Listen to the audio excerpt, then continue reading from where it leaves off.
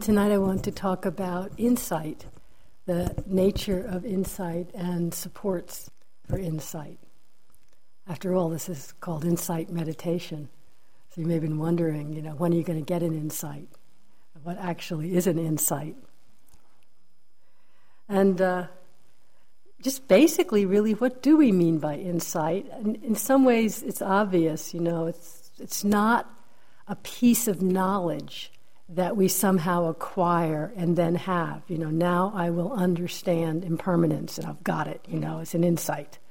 It's, that kind of aha moment when we suddenly experience ourselves or a particular situation or the way we understand a particular situation just shifts by itself, right? It's nothing that we can make happen, which is, of course, endlessly frustrating to us. But the situation, and the thing about insight is the situation itself doesn't necessarily change, right? It's not that somehow we fixed everything. It's just a sudden shift in perception that changes our whole attitude to and potential response within whatever the particular situation or the particular issue is that happens to be going on. So it's not a result of thinking, which we know, but let me say that again. In fact, let me read from Thich Nhat Hanh. Understanding does not arise as a result of thinking.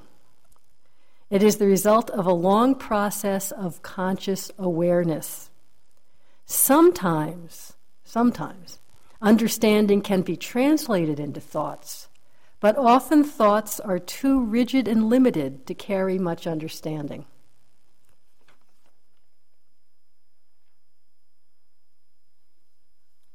So, insight is just literally, in my experience, a shift of perception.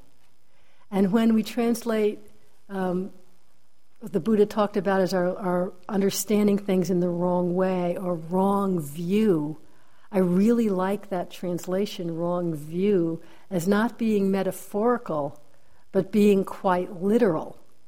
That we're viewing ourselves, we're viewing our moment-to-moment experience wrongly, inaccurately, And insight is when that perception in various ways makes a little sudden shift.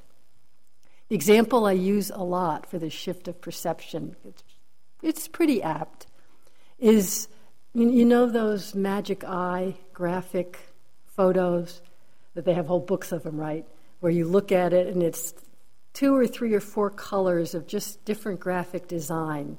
There's no particular recognizable literal image. But the whole trick to the magic, as you know, is if you look at it steadily in a particular way, which is, I've found is actually sort of unfocused but steady way, suddenly a 3D image of something recognizable is there, right? It's like it suddenly leaps out. Suddenly there's dinosaurs, where before it was just little green and red images. And you really see it, dinosaurs, right? It's not a trick. And then if you look away or you start looking too hard, it's gone. Shift of perception. Until you see it for yourself, you can be told, day in, day out, up the wazoo, there's dinosaurs there. And until you see it, you may believe it or not believe it. You may beat yourself over the head trying to see the dinosaurs, which, as we know, doesn't work. The more you try, the more you grasp at trying to see it, the less likely you will see it. Once you've seen it, then the next one that comes along, you don't know what's in it, but there's a shift in the mind stream. There's a shift in the understanding, and you know, this looks like it could also be a magic eye. You don't know for sure. Maybe someone's tricking you and making a little graphic image, and there isn't anything in it. That's possible, right? But it's possible to have that shift of perception, and it gets easier and easier, doesn't it? And it's also okay that it goes back. So in a way, both of those ways of perceiving are possible. That's really the kind of shift of perception that happens over and over in life, just in regular situations, but also, and particularly what I want to talk about tonight, in our meditation practice, in the way that we perceive and then understand our mind and body process. So when that shift of perception comes with the magic eye, or maybe in daily life there's some problem you're mulling over, how to fix it or something creative. And we all know how when we let go of clinging so tightly to what do I do and just relax the whole thing and be present, often something unexpected springs up, whether we call it intuition or whatever, And that comes from the heart, the mind that lets go, that relaxes clinging to either a particular, I've got to know this, or this is the way it is, or I know, or trying to see what we think we need to see. It's in the relaxing of the clinging, but with a continuing, steady, connected attention, awareness, that the shift of perception we call insight is possible. And as we all know, we can't hold on to the insight. We can't keep necessarily that shift of perception. And while the insight is not thought itself, of course, we're going to think about it. Thoughts will arise to explain it. Back to the 3D image, just the way I described it. Oh, okay, there's something about optical illusion and the way it's arranged, and a 3D image arises. Okay, there's nothing wrong with that. Just recognizing that's our use of thought to explain or describe something. But it isn't the same thing as the insight. And we can't get back to, hold on to, always be perceiving in that new, insightful way by continuing to hold on to the thoughts, right? So it's just seeing they're two different functions. Thought isn't bad. It's useful if we recognize it for what it is. But if we think we're going to grab a hold and think, if I start thinking, how can I look at these things in the correct way to see the soccer players and what is it? No, you completely lose it. So the insights that come in practice, they're momentary, but they affect a change in the mind stream, don't they? It's like we see things in a different way, and it's never quite the same again. And they have varying degrees of effect. So very common would be, you're sitting with pain. Okay, that's very common. We know that. And really bringing the attention over and over gently into the pain and just seeing all the fluctuations the mind is going through around the unbearableness. I'll just stay with it. I'll grit my teeth. I'm going to break my leg. I don't know, spacing out, going into fantasy, the suffering, the craziness, the whatever. And somewhere in there, maybe somewhere down the line, there's a little moment where the whole awareness is just totally present with that pain. And in that moment, it's just sensation. You're not thinking about it. You're totally present. There's a total surrender. There's a letting go of trying to fix it, of trying to describe it, of trying to get away from it, of anything. And just total presence. And in that moment, it's like, oh, it's no longer suffering. You don't even think that. It's just, oh, okay. What's the problem? It doesn't last, does it?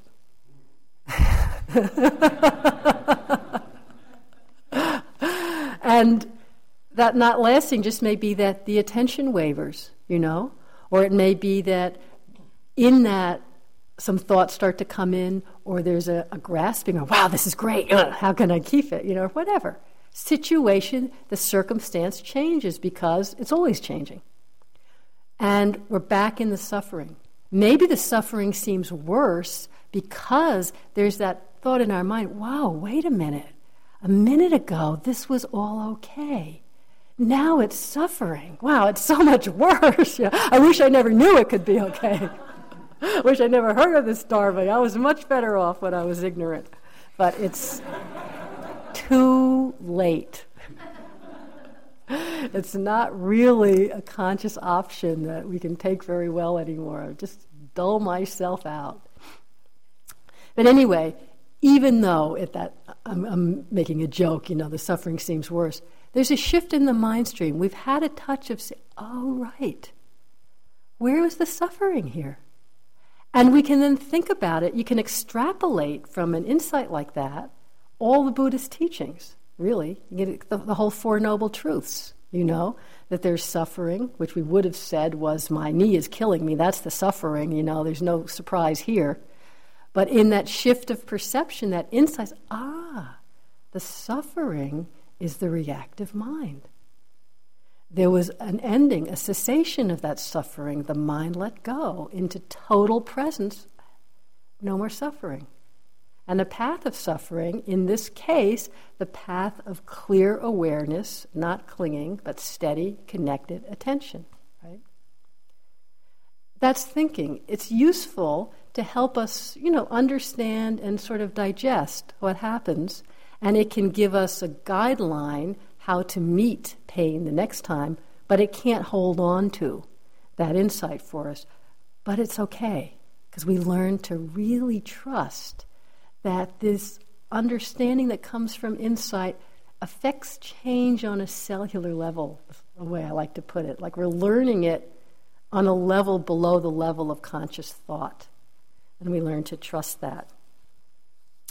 So, in that moment of insight, what really happens is we've seen through, you could say, wrong view. The wrong view that I'm really suffering because my knee's hurting, and if the pain would stop, then everything would be okay. And it can only be okay if the pain stops, for example. One woman on a retreat told me this little example. I love it because it's so perfect. In the middle of the long sitting in the afternoon, it was very hot. It was a retreat in the summer. Crowded room, kind of stifling. She was really restless, really that kind of going to jump out of your skin. I cannot bear this another minute. So she stood up, and it was in a hall that was crowded, and she was in the back, and to get out, she would have been walking through people and creaking, and so sometimes social pressure keeps you there. And sometimes that's good. In this case, it was good. So she was standing there. I can't bear this. It's so unpleasant. The agitation, the restlessness, so unpleasant. And suddenly, she was just about to leave, she said. And suddenly she had the thought, oh, right. This is just uncomfortable sensation. What's the problem? I can be with uncomfortable sensation. And the whole huge thing just fell away. Now, it continued to be uncomfortable sensation. It's not that suddenly she was, floating on a cloud of bliss. But the whole sense of struggle and suffering and needing to get out was gone. And she just really was awake in that shift. Sometimes it happens and we just kind of zone out and don't notice. It isn't really quite an insight then, because we don't really take it in. But she really noticed. Wow. Nothing changed but the perception. Almost the way of relating, the way of describing what's going on in that situation. But it changes everything. And it was really a profound moment for her, because it then affects our mind stream. It affects the habits of mind, Nothing's quite as solid the way we thought it was, And that's really what is going on in a meditation retreat, why we have so much emphasis on the moment-to-moment continuity of mindfulness throughout all the sitting and walking in the day, to really begin to allow our attention to get clear, connected, but not clinging, not holding to preconceived notions, open for discovery. Because we can't decide, as I said, we can't make insight happen. Even when we've had it before, we can't make it happen again. All we can do is set up supporting conditions and then pray to God, some spontaneous insight arises before we get too discouraged. Okay, I'm kidding. It's just to set up supportive conditions. That's what we're doing here.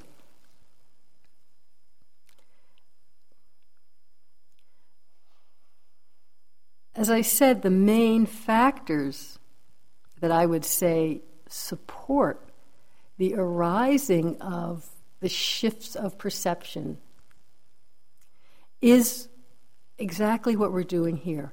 Learning how to bring a totality of attention, of awareness, of all our mental and physical energy, how to collect that in a moment and the next moment, and bring it wholeheartedly to whatever is arising by itself. We meet it with the bare attention. What Rodney talked about the other night is caring attention. It's an attention that has no preconceived notions, no preference, no underlying subtle conceptual ideas of if I pay attention to this emotion, I will learn, X, Y, Z. If I bring non-judging, total attention to this pain, it's bound to go away, because we know how things dissolve in the light of awareness. That happened yesterday, so that meant I was doing it right, how to get there again. You see how quickly the non-clinging, non-judging, non-conceptual attention gets the subtle overlay of some notion, some idea, something we think we know or want to learn.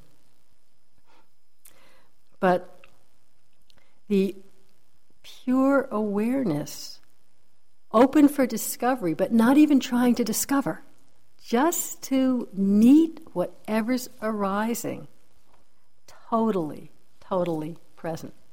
And in that, there's the possibility for perception to shift. Just the possibility for something other than what we expect or think we already know, or don't even know we think we already know, to emerge. You know what I mean? I got a little caught up in syntax on that one. But, for example, some perceptions, some ways we view reality, either the reality of who we are, what a human being is, what's going on in our mind and body, or the reality of what's happening in a particular situation. Some realities, as sure as we are, it's easy if we simply pay clear attention for that perception to shift. Sometimes the ideas, the views, the certainties we're holding to, we don't even know their views or certainties. We just know that's how the world is. So let me give you an example of how it can shift easily. A friend told me this story. She was on a retreat some years ago with Ajahn Sumedho in Switzerland. And at that time, to put on a retreat in Switzerland, they rent these really huge old houses. They have all over Switzerland big houses that youth groups rent in the summer, up in the mountains. Like 50, 100 kids can come and spend a week. So they're old, creaky houses, no insulation, and you think there's little creaks on the floors here, but every time you'd walk anywhere, enormous creaks. So she was sitting during a sitting period, schedule like this, sitting in the meditation hall was upstairs. And as I said, it was really creaky, so she was just starting to get focused on her breath, quiet, concentrated, and then she starts hearing creak, snap, creak, somebody's walking downstairs. And the walking room was downstairs under the meditation hall. And, the aversion that can just spring up immediately from the unpleasant sound, but the immediate, how can they be walking? It's a sitting period. There's a reason that we have a schedule so we don't bother one another, and on and on. How do they expect me to get concentrated when this jerk is walking downstairs, creak, creak, creak, So she said this went on for some time during the sitting. And as long as you're lost in that thought, you're lost in it. There's no chance for anything else to happen, Then she really, okay, let me just come back and be with the breath. Just try and just be with the breath. So she came back and was feeling her breath. And lo and behold, she noticed that she was sitting, leaning her back against the wall. And every time she took a breath and her back moved out, it hit the wall and made a creak. So she was hearing herself breathing against the wall and creaking and getting completely incensed at this person, walking downstairs. That's a good example, of once you've seen that, there's no going back, It's like, oh, my God. But she could only see that really by letting go of the story and her anger in the moment. Not even working through it, but just saying, okay, never mind. Let me just come back and meet what's happening in the moment, this breath. And something completely unexpected is able to be perceived, right? So, okay, that's relatively easy. But it does take the same qualities of effort, the commitment to be present, the willingness to just come with your full attention to whatever is, the non-clinging, the non-grasping to our ideas of things, and just the willingness to meet this moment fresh. We use the breath, we use the body, we use whatever's arising as a way to bring ourselves into the moment, but it's not really so important which thing she was meeting fresh, but just something arising here and now. Okay, so that's easier.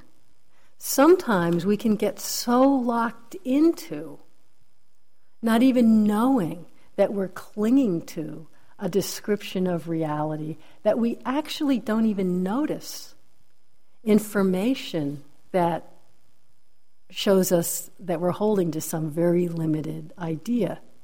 Or another example, some years ago I was teaching a retreat in California, about 50 people, and it was like 5 days into the retreat.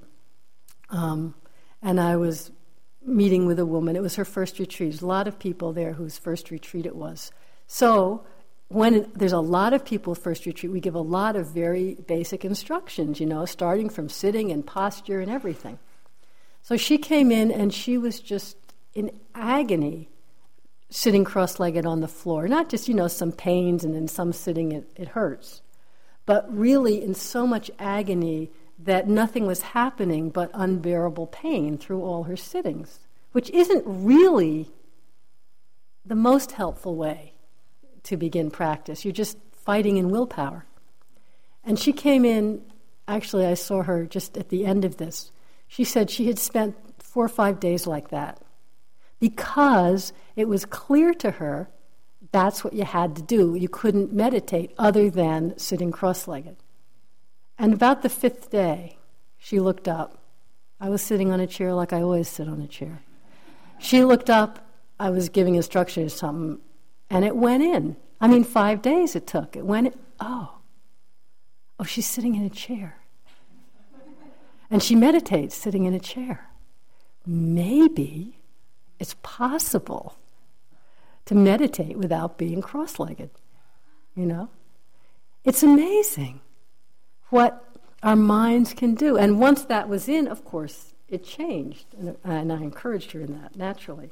So that's to give you a sense of how, even though we think we're really open and not bringing any baggage, we can be so sure of something, like that woman, so sure that's how you have to meditate, that we don't even have the space to notice something other, right? We just know this is how it is. And we don't even know we know it. It is how it is, right? You'd argue to the death with someone. This is how it is. So, in our practice here, one way that people can suffer a lot in relationship to how you're evaluating or judging yourself in meditation practice. Sort of like this woman, the example I gave. I'm not doing it right because I have to sit cross-legged and I'm dying with pain. I can't follow any of the instructions. One of the things that people get caught up in a lot in terms of relationship to insight in their practice is ideas, and you each check for yourself what are the ideas rolling around in there, in your mind, in your heart, that you don't recognize as ideas, but that are your beliefs, your descriptions of what either good practice would look like or what kind of state or practice you have to be having in order to have a useful, genuine, liberating insight, right? And often it's, I really want an insight into anatta, into no self.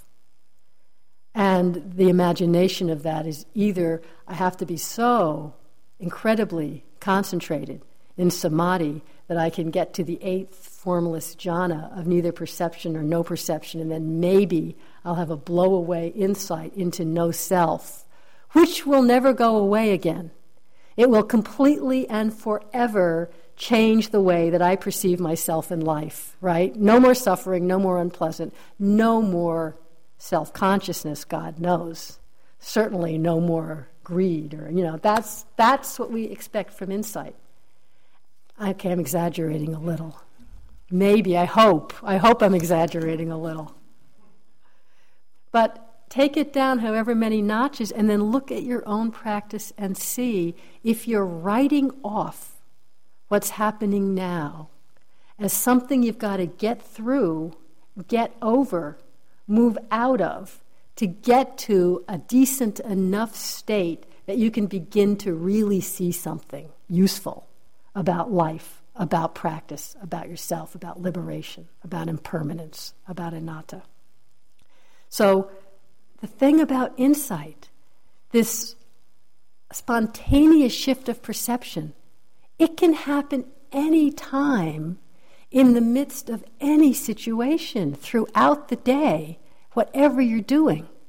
I have some of my best insights in the in-between times, just walking into the toilet booth. I'm still present, but that little bit of extra trying to get somewhere has dropped away, And you're just present without the clinging, and something comes up into awareness that I hadn't noticed before. So really looking, sometimes practice is very subtle sensations of breath, subtle sensations of body. There's not much emotion and you're just really noticing the fine movements of attention. Generally we like that. Generally we think it's good, unless it bores you. Unless what you think should be going on is really strong emotional release, having something interesting to talk about, or at least to look at, or at least to feed a sense of, we're really working on something here. We're really getting to the bottom of something now. Now I'm about to have the ultimate experience of my sadness, my grief, my rage. Ultimate meaning then it's going to be gone, right? And then I'm free from it. So good, let's bring it on, and have an insight. And when it doesn't come, and it's just subtle breath, sensations, where you come in and go, but this is so boring, There's nothing useful going on here. But it doesn't matter what's happening. Whatever you're thinking needs to be gotten through in order to get to the level where you can have insight. That's a big mistake. Big mistake. Anything that's happening, just the mind being all over the place. It's the rich field of insight. The insight's not about what's happening, it's about our relationship to it. When you're holding to anything as me, and suddenly that shifts and you see, this is just conditions arising. That's insight into anatta. Like someone told me the last retreat. They're having So much fear. The fear, they would like be afraid of the people in the hall. They'd walk out into the dining room and just be afraid of that. They'd walk outside and feel afraid of the space. They'd go to their room at night and be afraid. And, having, of course, it's not pleasant, so some resistance to the fear, and also a kind of a focusing, trying to talk to them, there's nothing going on in this room, there's nothing to be afraid of. This is a nice place in the country, there's nothing to be afraid of. The people in the dining room are minding their own business, there's nothing to be afraid of, like that.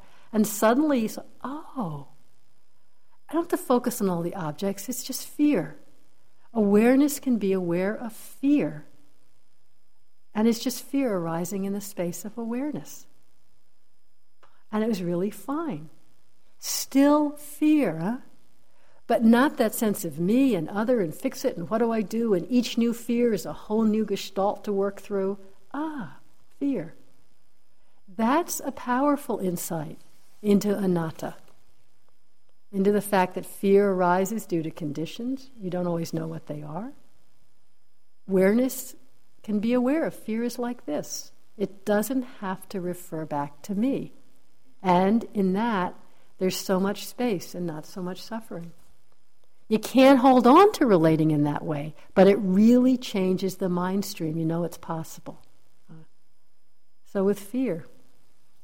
Or I remember someone else was saying that they were filled.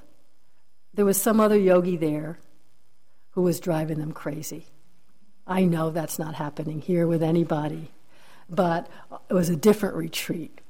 But some yogi was just driving this person crazy, and doing what they thought were inappropriate things. Anyway, the person was filled with rage and anger, really trying to work with it, trying not to buy in, but really filled with rage, and would come in the inner and go, I can't believe, and they spoke to me, and they did this, and they did that, and I'm trying to feel the anger, and and underlying it, that sense of, really, they are being a jerk, It's kind of that self-righteous meanness. But anyway, he said, all of a sudden, after some days, a couple of days of this, not steady state, that's another thing, but some days, somehow there was a moment when he wasn't holding on to either the anger or the sense of himself righteous or the judging himself for being angry, which is also holding on, right? Just a moment of pure attention. I think he must have worked with this person. There was some reason they were in proximity. And he just saw this person in the face, not trying to look, but just an open, completely present, non-clinging to any view moment. And in that, seeing the face, he felt such a movement of compassion for that person. You just get an intuitive sense of their suffering and such a movement of compassion. It was so powerful that it just blew this guy out of the water in terms of his whole belief system. Not only about what was going on in relation to how completely inappropriate that person was, but his own belief system about himself. Because he never would have thought he could feel that level of compassion, which only arises through open-hearted connection. Compassion doesn't arise when we're pushing away pain. Others are ourselves. It's a connection. And it just, blew him away to feel that possibility, that completely other way of relating in a situation. And it really showed him a whole other possibility in his own assessment of his own internal experience and what was possible for himself. He would have previously not thought that was possible for him. I'm a person who can't feel that level of compassion, The ideas we hold about ourselves based on non-continuous attention, based on not really seeing the truth of how things are. So we don't have the conscious power really to decide what we want to see. And some of you have even said that in a different way coming into the interviews, where I came here with the idea that I was going to work on this particular issue. And maybe it's a huge issue in your life, or maybe it's the way practice was, like someone said, I always want to come to retreat and pick up right where I left off at the last retreat, We do that good place. We forgot the first days, right? Which is a good function of bad memory because it gets us back. Every retreat I start, it's like, oh God, right, that first day I forgot. But anyway, people come in and think, I'm going to work on my grief or whatever, or this situation in life. But it's not coming up. It's not coming up. And we decide, I think I really want to work on seeing impermanence today. I'm going to see impermanence wherever I look. And you can sort of do that, incline your mind. But it may be a day that judging and aversion is what's up. Yeah, you can see impermanence of judging and aversion, you can. But we can't control what we're going to see, right? We don't have that conscious power. And that's actually a clinging that again freezes experience, that doesn't allow for the unexpected insight, the shift of perception to arise. So, for example, we can do this all, get some idea of emptiness, and then we start looking in our practice for that. That looking alone, I can guarantee, is going to preclude noticing emptiness, whatever the heck, because whatever idea we have about it is already too much. And then we're looking for that idea on top of it. Looking for is the best way not to see, anything. Krishnamurti's phrase of freedom from the known, it's so true. That's what mindfulness, bare attention, just a moment of it truly is. A total presence that's free from the known and so open for fresh discovery. Open just to meet this moment completely new and fresh, completely free from the known. And the deepest patterns or misperceptions, I would say, that the Buddha spoke of often, the ones that are hardest to see through because we misperceive so steadily, are what the three misperceptions the Buddha often talked of as the three characteristics, that we perceive the constant changing, what is impermanent, we perceive it as permanent or lasting, right?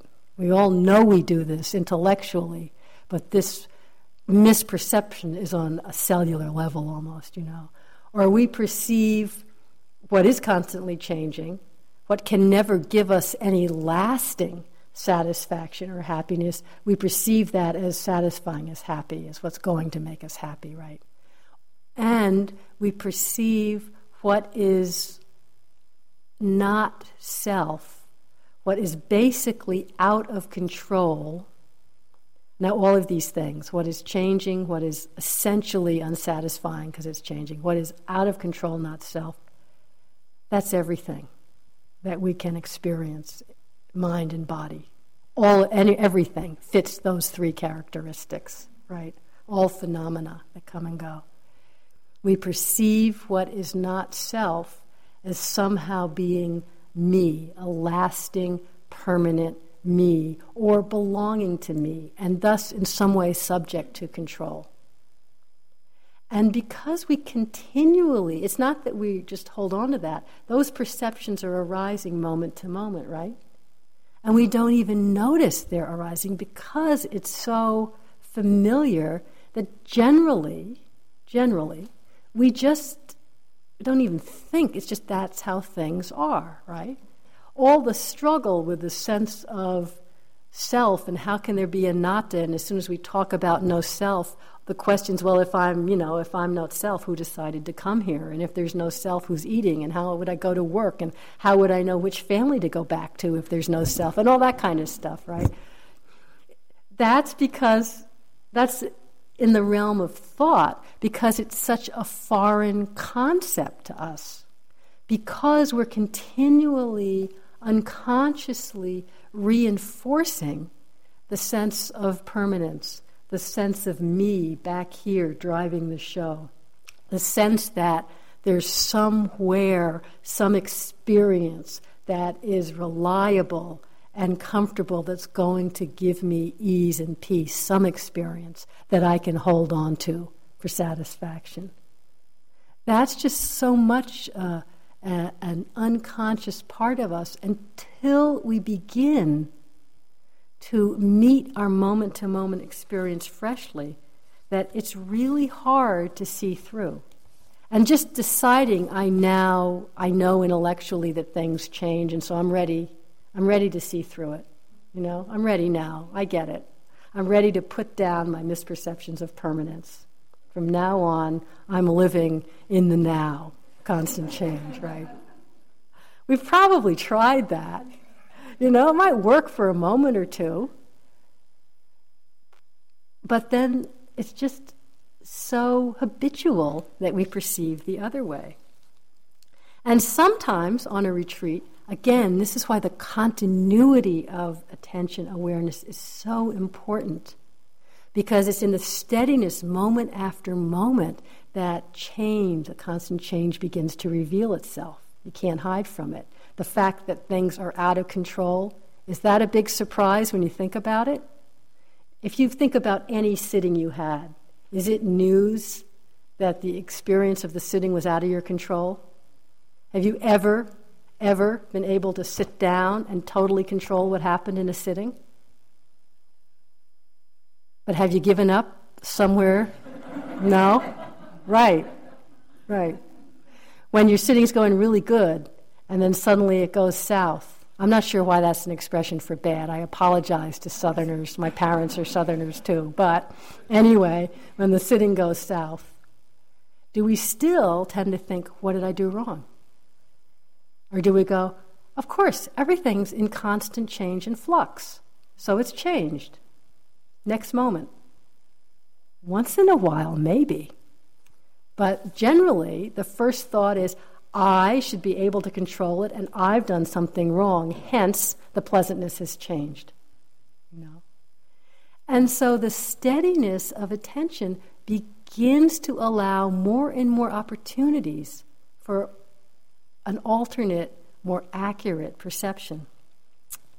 And sometimes that perception, say of anicca, I'll use anicca as examples because it's a good one, because intellectually, conceptually, the fact that things are in constant change isn't really a hard concept to wrap around, is it? It's not like anatta. Basically, we would all agree. But cellularly, the way we live, what would it mean to really, really live, knowing that every moment is in constant change? To really live from that, not clinging to something that we know is already changing. I mean, that would be so different, So many experiences, many insights can come into impermanence, and they can be at times very peaceful, very energizing. Sometimes after an insight you get really a lot of energy, really inspired. And sometimes then it can actually be quite frightening, It can go all ways. So one example, just this last retreat I was eating and chewing very carefully. I wasn't looking for insights into impermanence or anything. I was just really present with eating and enjoying whatever it was. But chewing it and swallowed it. And it was just one of those moments where as soon as I swallowed it, it was so clearly gone. Do you know what I mean? It was just gone. It wasn't there. It wasn't anywhere. It was gone. I know it sounds silly, but... And then I thought, well, not gone. You can feel it in the throat. And I thought, no, that's a thought. That actual food taste, that moment is totally, irrevocably gone. Can't be back. And that's how it is with every moment. It's there, and then that moment is irrevocably gone, The next moment, maybe I could feel something here, but that's not the food that was in my mouth. That's not the taste I was tasting. It's just a thought that says, oh, that's the food now working with the saliva and going down into my throat. And that thought, if we don't see it as a thought arising in the moment, we don't see impermanence. We see there's the food, and now it's changed, and it's going down my throat, and there's this whole nice sense of continuity, and behind it all is me experiencing that. So just that moment of goneness, it was great. I loved it. Wow. Yeah. And, and without thinking a lot about it, I just naturally started to notice how one moment just falls away, the next moment falls away. I mean, it didn't last all day or anything, but it was a real insight, the kind that is just kind of peaceful and so obviously true that we're resting. It's easy, you know. But often, sometimes people have an experience when there's some concentration where the sense of the form of the body falls away, you know, and it's just sensations arising in space or no sense of the body at all. Or some really difficult emotions there, and it's so me, you know, and then it just vanishes, and it's so confusing to have it gone that even though at first it's far out, there's a kind of such a dissonance in a way with our normal way of being that really quickly the normal views and opinions, the normal way of perceiving kind of comes back in with a vengeance, you know. And so you've had this opening and then fear. Or the fear has the function of the mind just shuts down and everything's solid again right away, you know. Nothing you can do about it, it just happens.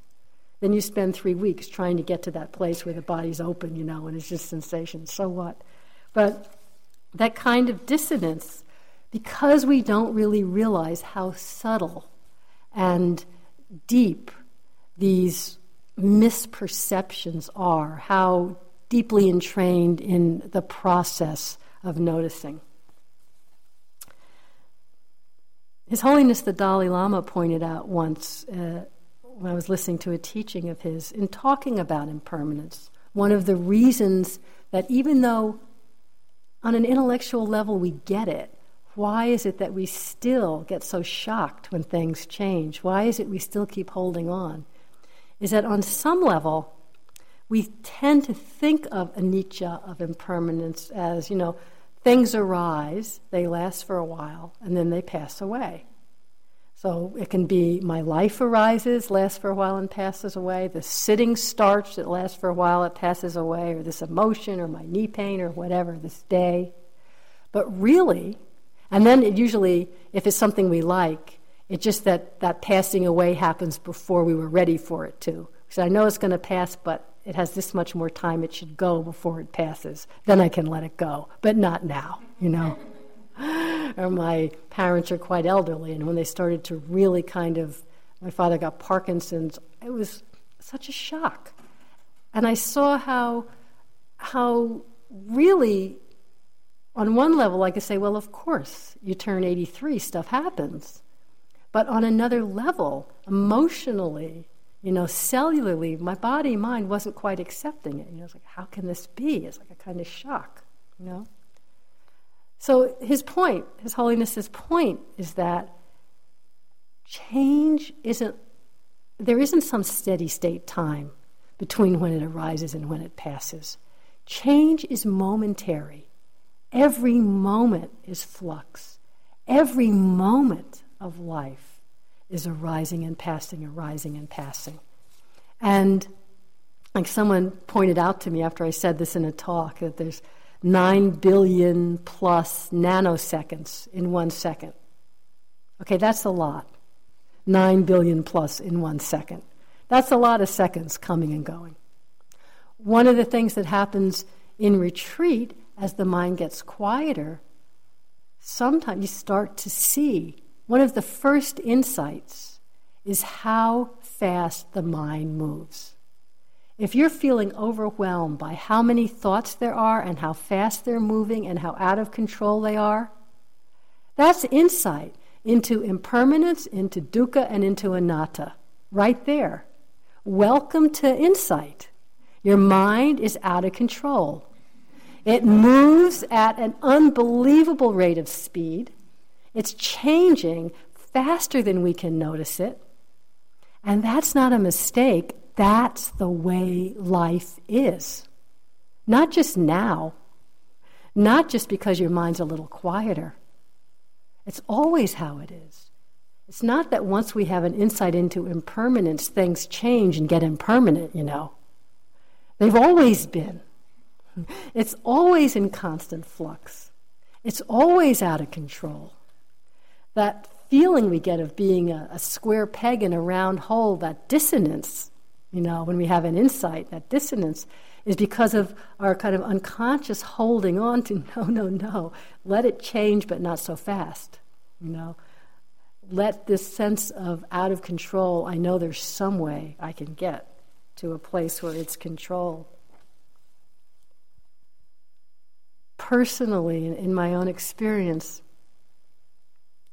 I find this in terms of anicca, staying with anicca, the fact that even as much as we know it intellectually and as much as we experience the complexity, the unceasing change, how fast things are moving, and I know that cellularly. I've experienced it in many different ways, millions of times, on and off retreat.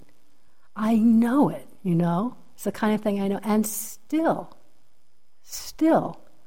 when something unexpected or something I really love goes away or changes, there's a shorter or longer period of time where, no, this can't go.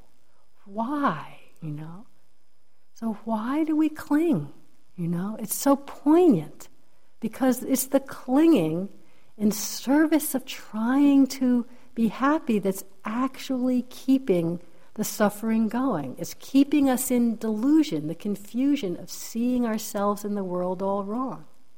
And it's as if, no, if I really see how much things change, the sadness will be too unbearable. The pain is too much. But it's just the opposite, isn't it? It's the refusing, the trying to deny it that keeps the pain going.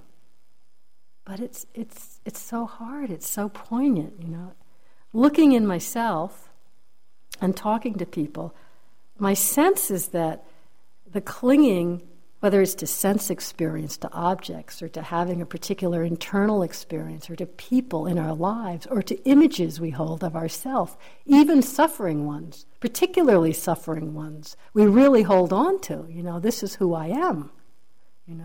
This self-conscious person, this shameful person, this aversive person. I know this is who I am. I could never feel compassion like that. Maybe that guy did, but I never could, right? I just beat myself up all the time. Why do we cling? And I see that sense of really letting go into the total flux. Once we've actually totally let go into it, there's not a me resisting. It's not a problem. It's just opening to the mystery of each moment. It's wonderful. But on the way, that shaky ground, that place of unreliability, I find for myself it's so scary on some level that I find the clinging is like looking for somewhere to rest. Looking for have you ever been in an earthquake?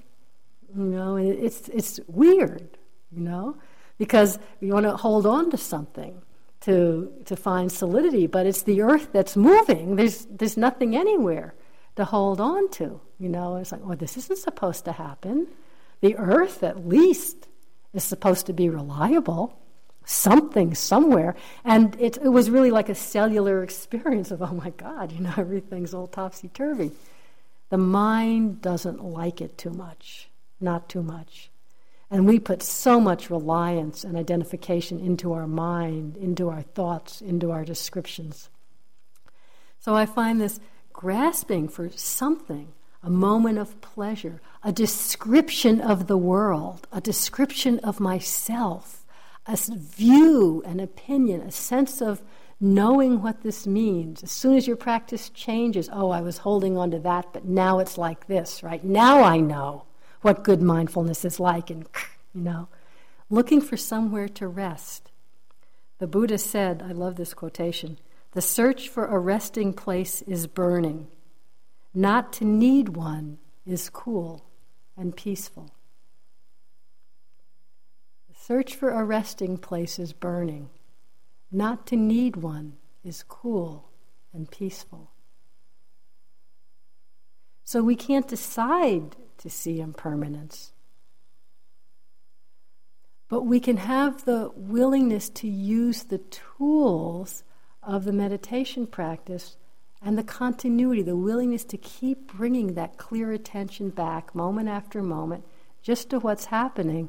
And guess what? You can't not notice impermanence because nothing lasts very long. That really intense pain that's been there all day, if you really look, even if the pain seems to stay, when you bring the attention into it, it's not steady state. There's changing in it. That bad mood, that anguish or that fear, if you really, moment after moment, look, it's there, then it changes. The fear slides into impatience, it slides into terror, it slides into some whole story about the past, and it's not fear at all. It slides into wondering what's for lunch. It slides into boredom. It slides into 3 hours later, this fear. Oh yes, this fear's been here all day. That's who I am, a fearful person.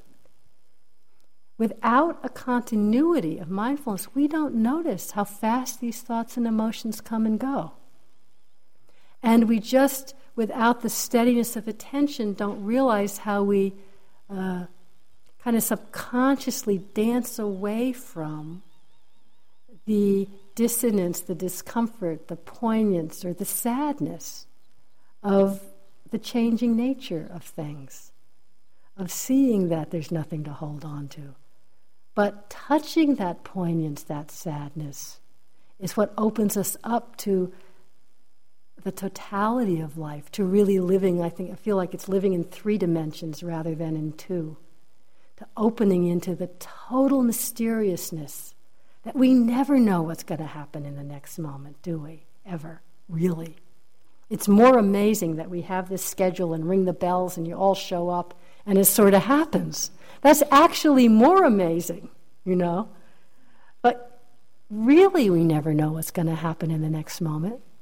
And opening to the poignance, opening to the willingness to feel the movement of things, the changing of things, the moving away of things. It actually opens us into love of the moment, love of this moment of life, appreciation for all aspects, a real appreciation of the mystery that we never know what's going to happen, appreciation and love for each other, not the appreciation of holding on because your presence is going to make me happy, but just the appreciation of here we are and who knows what's going to happen in the next moment.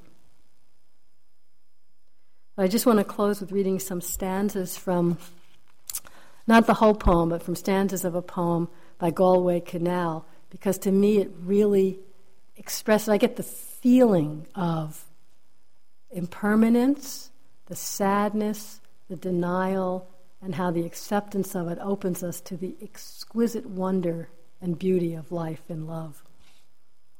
It's called Little Sleep's Head, Sprouting Hair in the Moonlight. You cry, waking from a nightmare. When I sleepwalk into your room and pick you up and hold you up in the moonlight, you cling to me hard, as if clinging could save us. I think that you think I will never die. I think I exude to you the permanence of smoke or stars, even as my broken arms heal themselves around you. I have heard you tell the sun, don't go down. I have stood by as you told the flower, don't grow old, don't die. Little Maud, and yet perhaps this is the reason you cry, this the nightmare you wake crying from, being forever in the pre-trembling of a house that falls. Yes, you cling because I, like you, only sooner than you, will go down the path of vanished alphabets, the roadlessness to the other side of the darkness. Your arms like the shoes left behind, like the adjectives in the halting speech of very old men, which used to be able to call up the forgotten nouns. Back you go into your crib. The last blackbird lights up his gold wings. Farewell. Your eyes close inside your head in sleep. Already in your dreams the hours begin to sing. Little Sleep's head sprouting hair in the moonlight. When I come back, we will go out together. We will walk out together among the 10,000 things, each scratched in time with such knowledge. The wages of dying is love. So let's just sit quietly for a moment.